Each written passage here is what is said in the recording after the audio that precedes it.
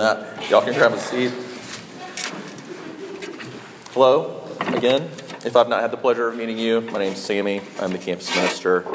And tonight we're starting a new series through the book of Ecclesiastes. We're calling it Finding Meaning in a Meaningless World. And tonight what I want to do is really just frame our series as we're going forward for the rest of this semester. And to do that, I'm going to read Ecclesiastes 1:1-3, and Ecclesiastes 12:6-14. You can follow along on your handout if you want. The words of the teacher, son of David, king in Jerusalem. Meaningless, meaningless, says the teacher.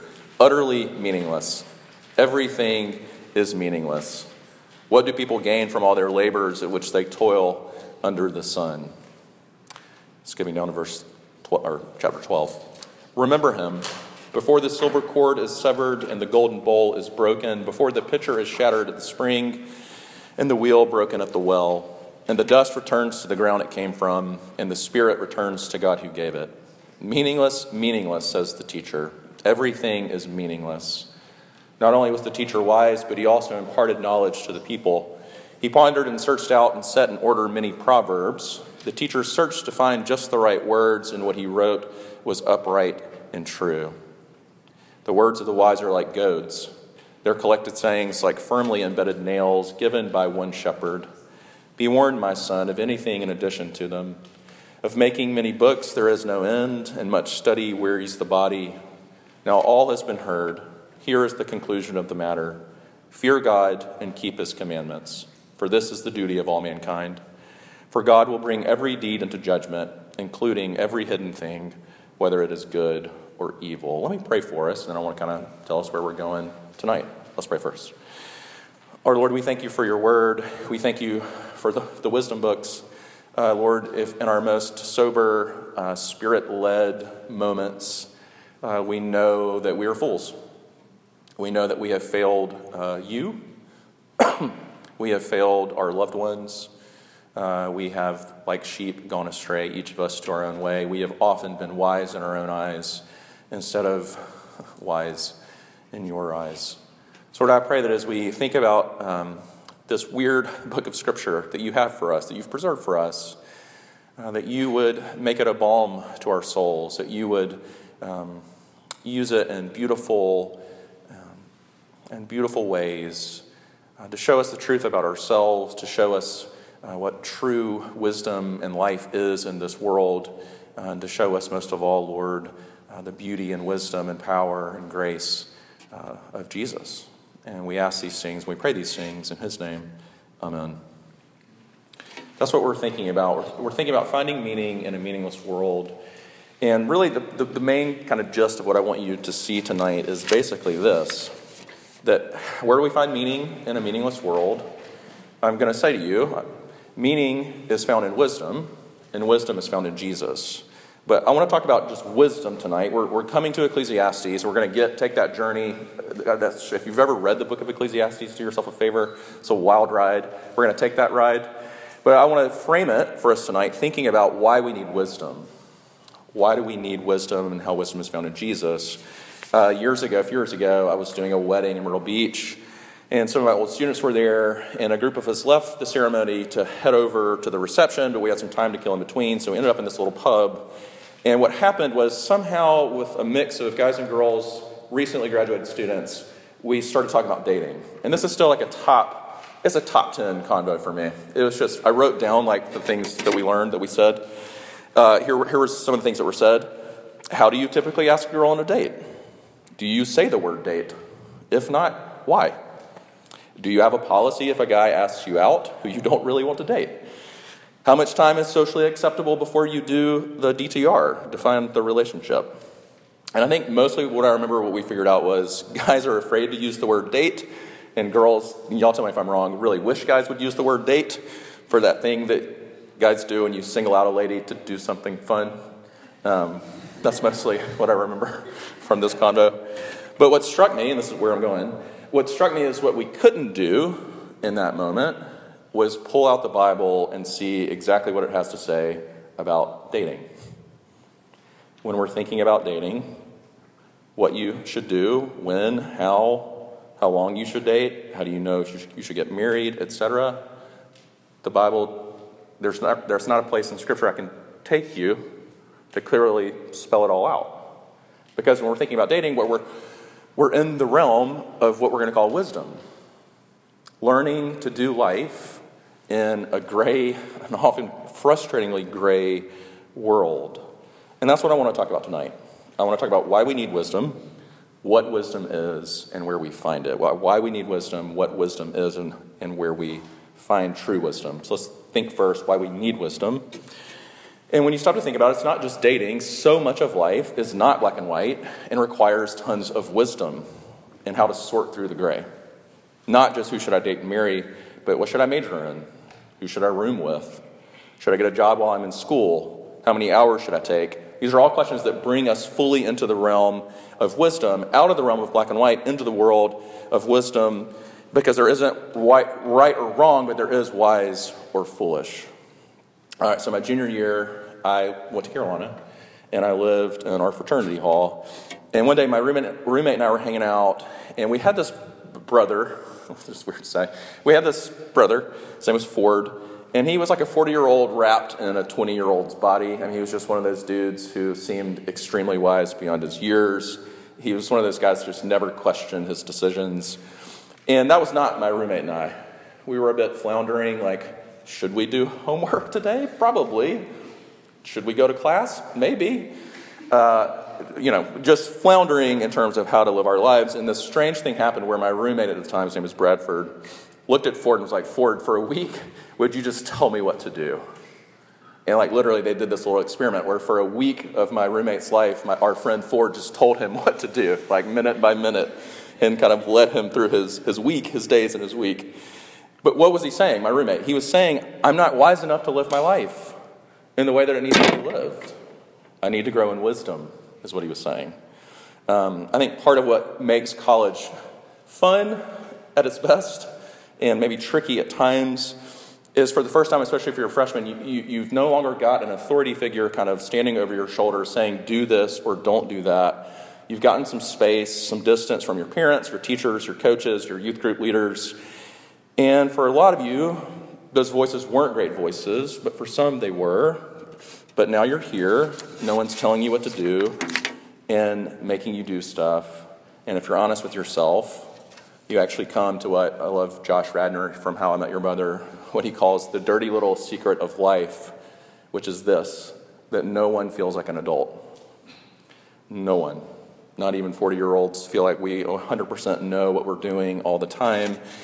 And here's what I want you to see, is that college is a time and space and place where if you let it, if you're humble enough, if you let it, you can admit that you're a fool who's been pretending to be wise. And that the wisdom you need to live your life in a satisfying and self-controlled way, you don't have it, and yet desperately need it. And this is what the teacher in Ecclesiastes, who is pushing us to ask the real questions, the hard questions of life. That's what he's going to do throughout the whole book. Part of what he's pushing us to see is that the meaninglessness of life under the sun without wisdom is what he's trying to get us to see. The ways of just going through the motions of life, or the ways of chasing the things that don't ultimately really matter. The way that he's going to show us is that education and money and pleasure and power and beauty and success and hard work are chasing the wind if we don't have wisdom. They pale in comparison to the wisdom of fearing God and keeping his commandments, of remembering him in everything, where rich or poor, on top or on bottom, failing or succeeding, the only thing that keeps our feet on the ground and our hands steady and our heads clear is wisdom. But what exactly is wisdom? That's the second thing I want you to see, is what wisdom is. And what you have to understand about the book of Ecclesiastes is that we don't understand the book of Ecclesiastes.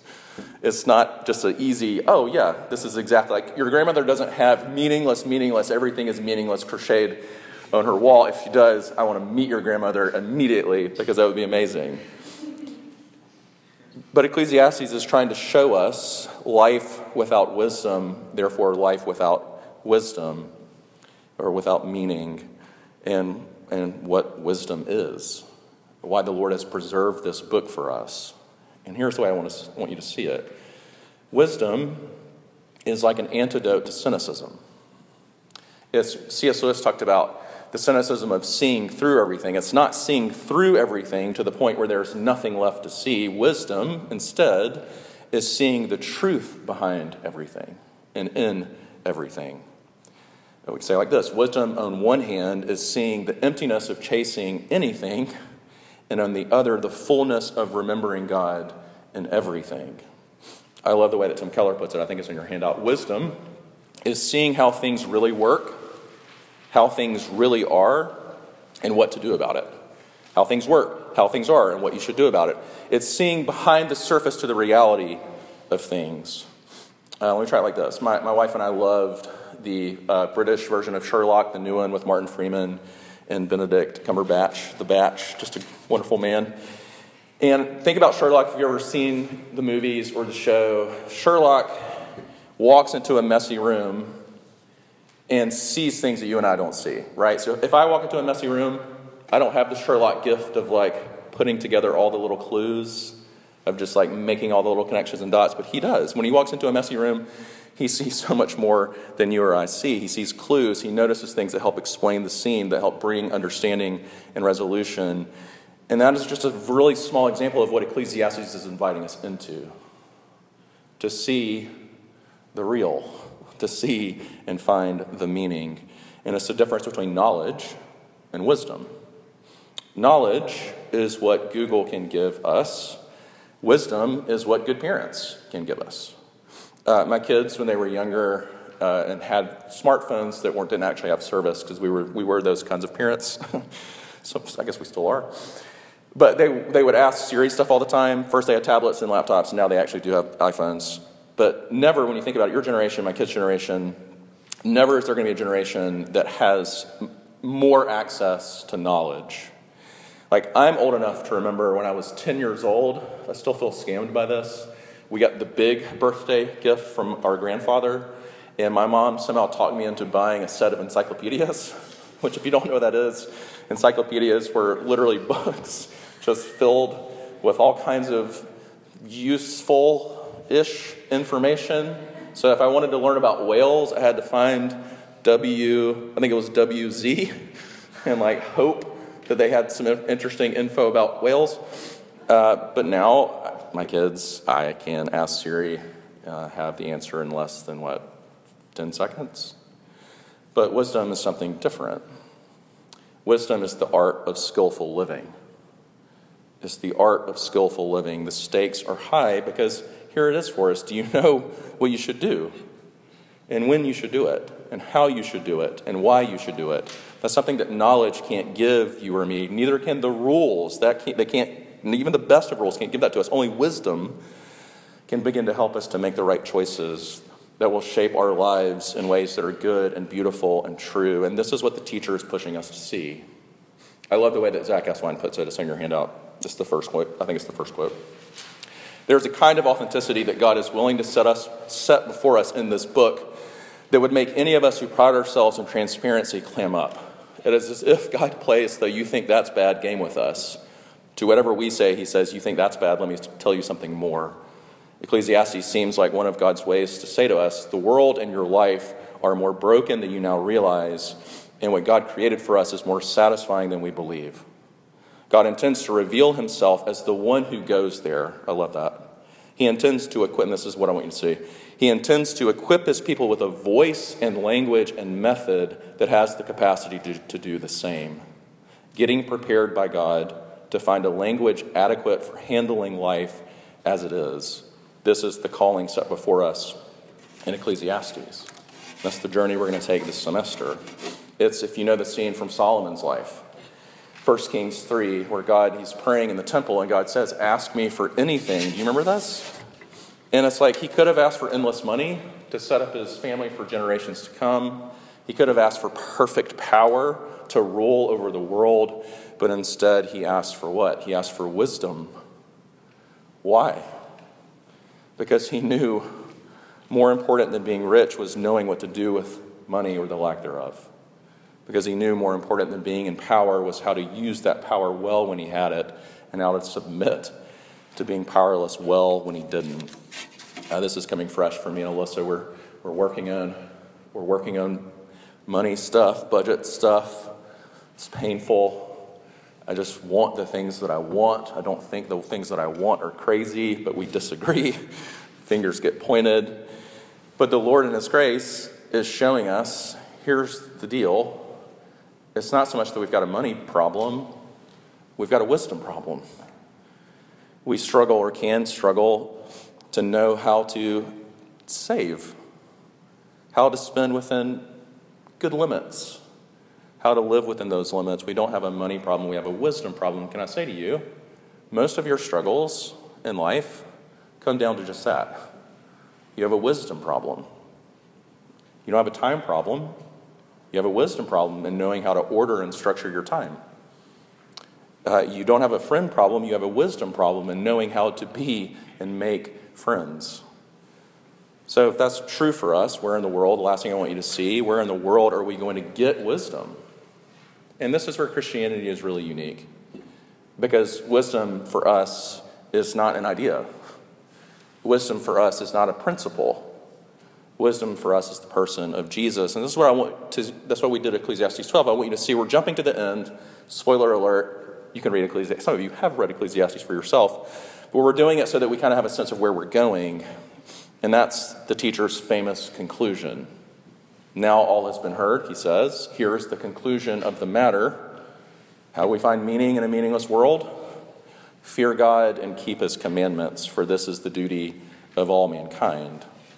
Now, if you're like me, that idea of fearing the Lord can be difficult. What does that mean? Because if you've read the Bible enough, maybe you know that the command that shows up the most in Scripture is fear not. So how are we supposed to both fear not and also fear the Lord, which Proverbs says is the beginning of wisdom, and Ecclesiastes, I believe, gives us the answer, which is the birthplace of wisdom is when we look to our Creator, the Creator of the galaxies, with affectionate reverence. Let me say it another way.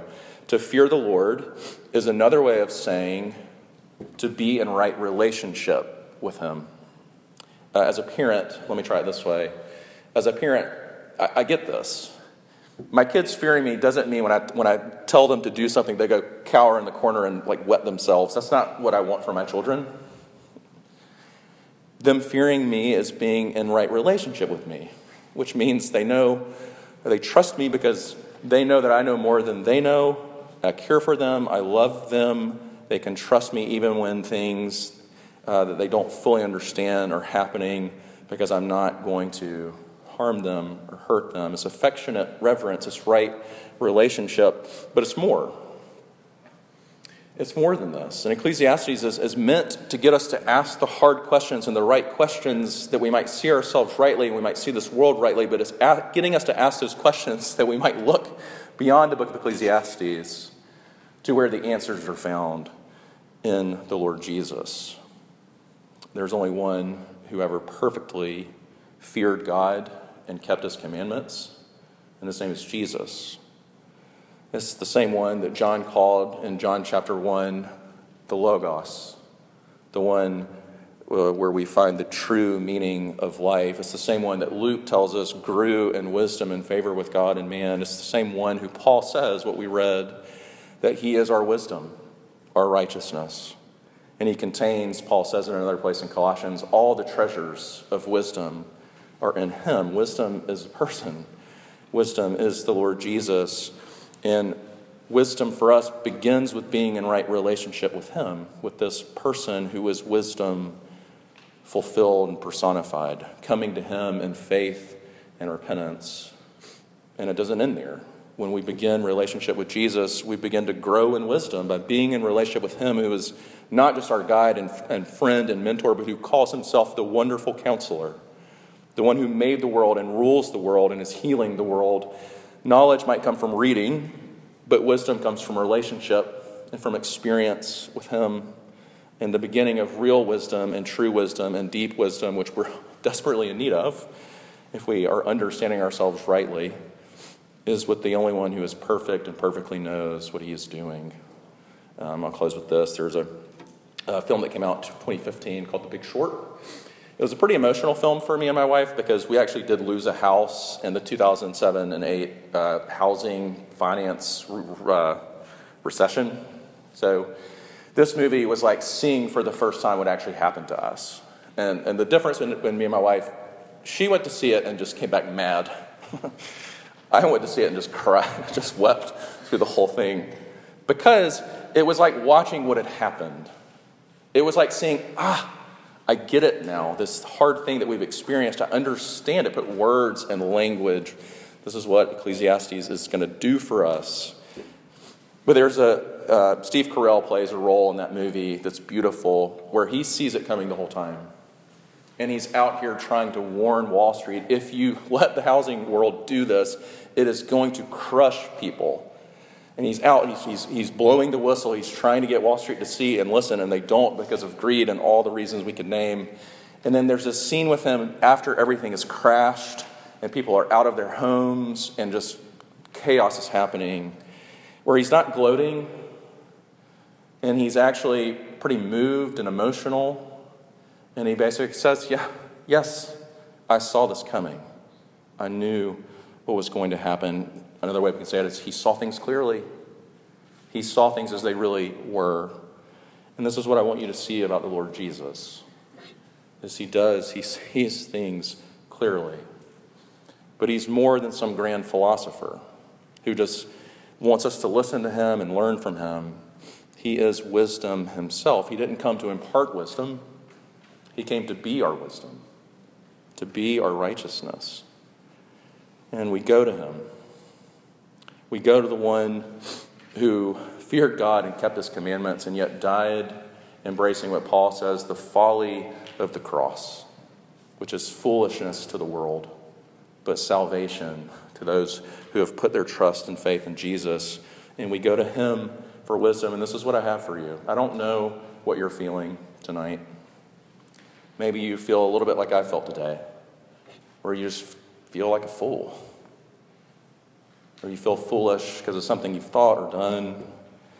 And the invitation is, if you feel foolish, is to run to Jesus, our wisdom, who came to be our wisdom. Let me pray for us. Our Lord Jesus, we thank you for your constant invitation. I pray that you would, as we look at Ecclesiastes the rest of this semester, that you would draw us to yourself, that you would give us the grace to see and admit the hard parts, our sin, our struggle, but with the double invitation of always inviting us to come and find our rest in you, and to find our righteousness in you, and to find our wisdom in you. We need that, and we pray that you would do that work in us. We pray these things, Lord Christ, in your name. Amen. Please stand and sing our last song with us.